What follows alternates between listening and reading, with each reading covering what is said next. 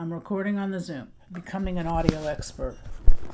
Oh, Jesus. Rose, thank you. I'm sorry I'm so stupid. Welcome to Details, Please. I'm Rose Reed, and my co-host is my mom, Gail. So we heard from you, our listeners, that you really want to hear a little bit more from me and Mom and about our different perspectives on life, the big and the little things. We want to feature more candid conversations about that in this season's podcast. What the hell are you doing? Nothing. I'm not doing anything. I moved in my chair. What's that I hear right now? It's like... I don't know what to say. I'm not moving. Okay. I'm like a statue.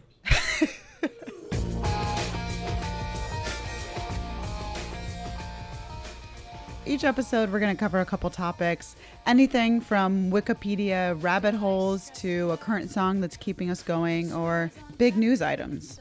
So we wanted to start this episode with one of them. All right. What is it about? A big egomaniacal man? Yeah. Ding, ding, ding, ding, ding. Okay. So is it a man named Harvey? Yeah, unfortunately. And his last name is Weinstein.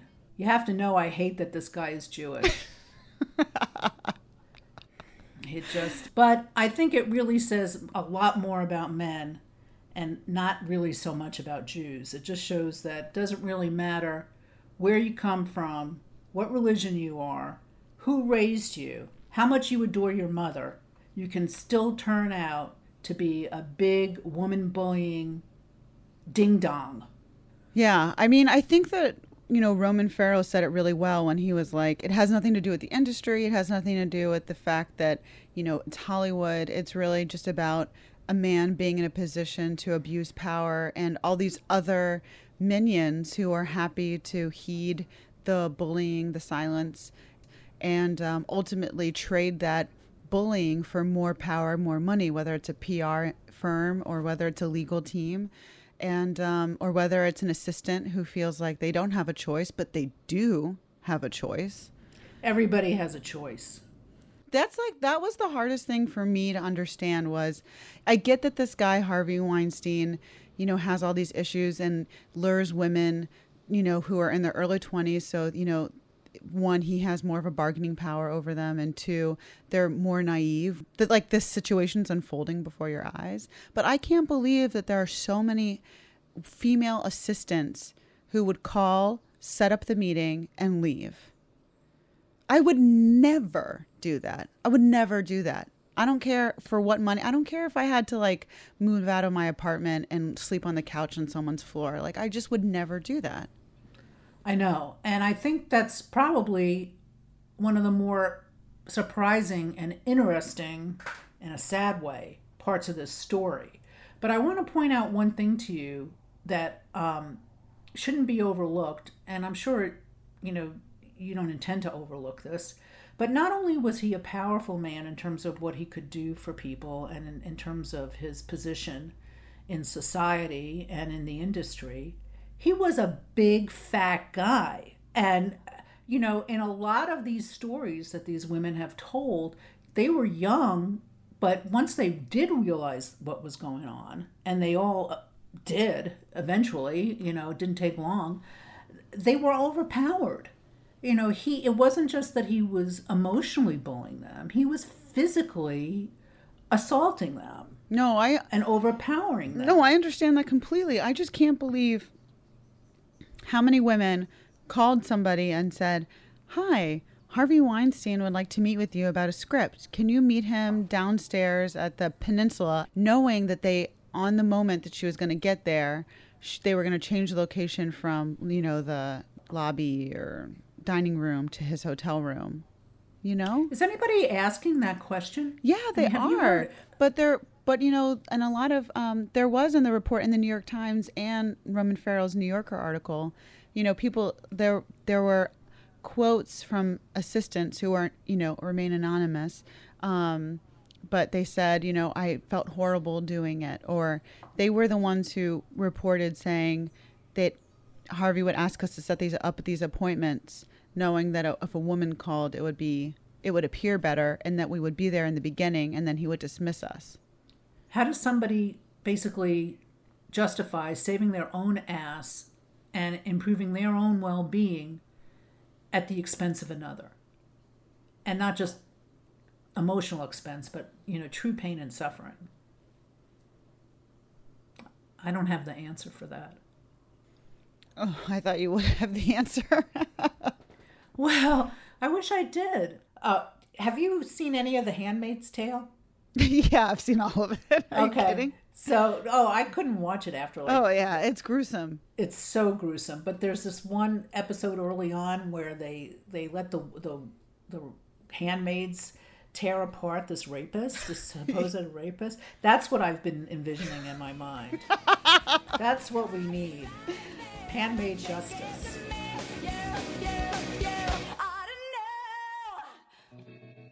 One thing we don't understand, you and I, as people of privilege and who've had comfortable lives and have never really had to make such a horrible choice, is what is it that drives somebody to do something they know is wrong, but with the rationalization that it's about their survival. And maybe it's hard to say, well, the women that worked for Harvey Weinstein could have survived in another way. I think that's absolutely true.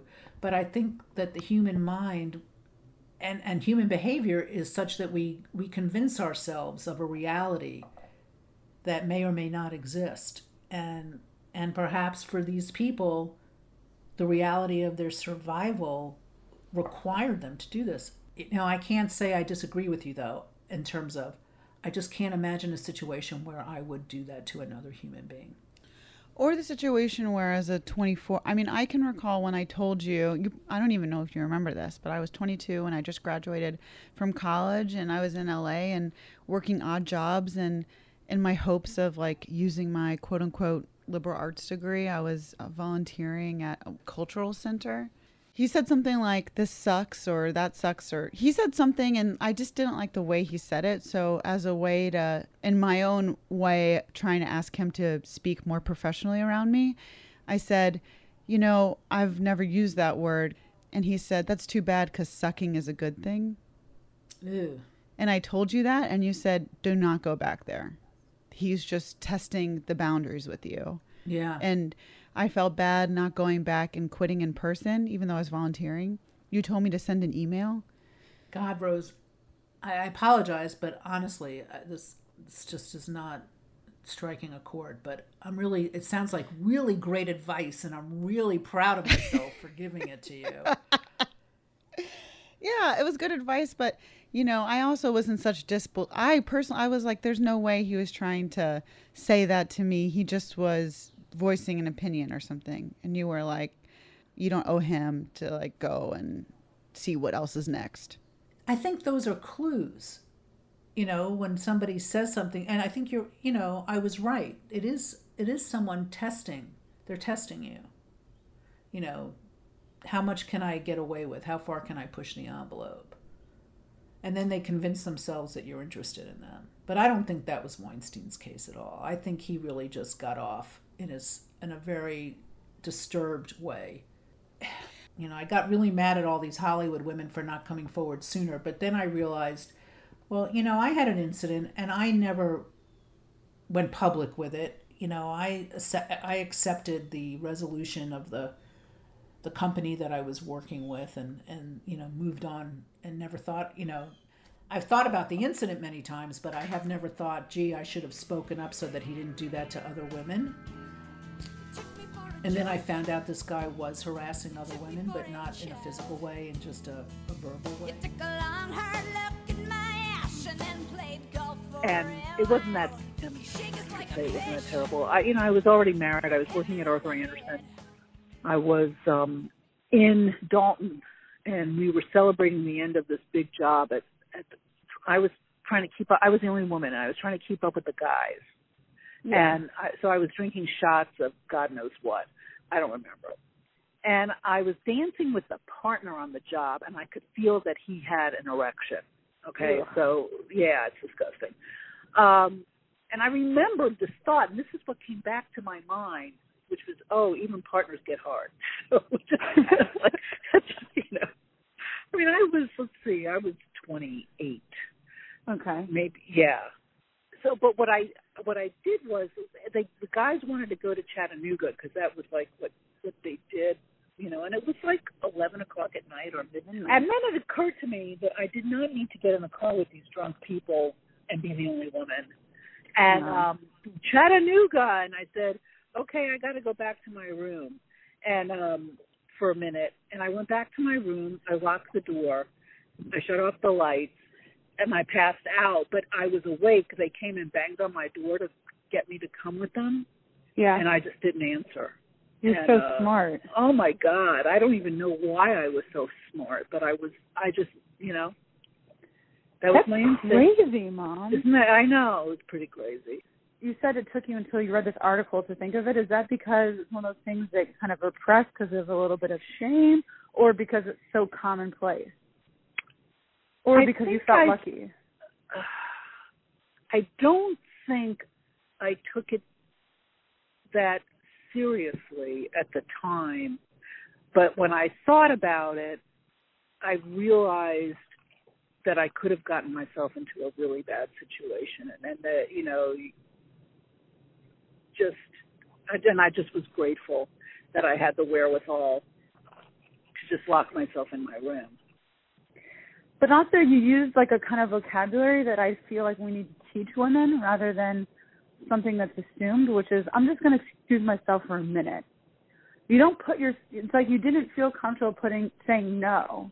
Right. I'm not and going I think with you guys. Right. Right. And I sometimes think that our stance on just say no or say stop, it's just not really practical for the social situations that we find ourselves in with, because usually it's a social situation. Well, and I think there's also a legitimate fear that if you say no or you reject somebody right in their face, that they'll get angry. And then, that's when, bad shit can really happen.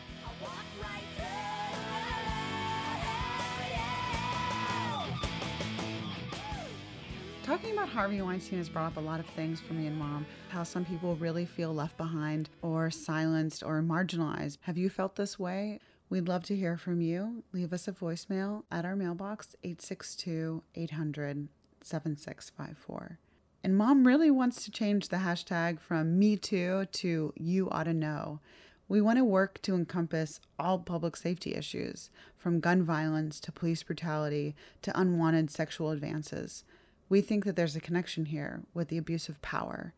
We have one more segment for you for our first show in our second season. And in light of the seriousness of our topic today, it seemed a little incongruous to end with a new segment called Ask Gail Anything, where friends and fans send a voice memo or email to Mom. It concerns everyday problems, some that are quite ordinary, so we decided to share it. Hi, Gail. This is Caitlin from Denver. And I'm wondering what deodorant advice you have for stressful situations. I'm currently on a regime where I put on this crystal deodorant, and then I put on like natural, like Tom's like deodorant afterwards. And it usually works, but in stressful situations, it doesn't. It's a little bit of sweat and it's a little bit of smell. So what do you do? Here is where, I am truly a child of the 50s. I use Ban antiperspirant unscented stick, and it works pretty great. This is not my area. I should have really issued the caveat up front that this is not my area of expertise. But I have lived a long time, used a lot of deodorant. And I tried Tom's, and I never tried a crystal, but I tried Tom's. I tried other things. I tried roll-on when you weren't supposed to use aerosol. I don't use aerosol, but seriously, Caitlin, if you don't want to go to the how long are we really going to live anyway, just use the Ban antiperspirant method, then I would wear white, which I think shows perspiration the least, and I would use some cologne. And back in the old days, and I mean, my grandma, and that's, 100 years ago, they used to wear shields. They're kind of like the same idea. In fact, you could just use these. They're kind of like the liners that sometimes come with sports bras. And you just, put them in there, or you could actually use some Velcro and put them on the inside of your shirt. You could try that too, if that's not too uncomfortable. Thanks for listening to the first show of our second season of Details Please. Music and Motivation by Alanis Morissette, all from her early album Jagged Little Pill, available on Spotify. Thank you to Matthew Reed, Wendy Zuckerman, Cassia Roth, and huge thanks to Emily Green. Special thanks to Bobby Benet and everyone at Spoke, the free new podcast app from SiriusXM, and the only app that you can listen to playlists and clips curated by humans. Samantha Rita Vina, you are an inspiration to me and Mom.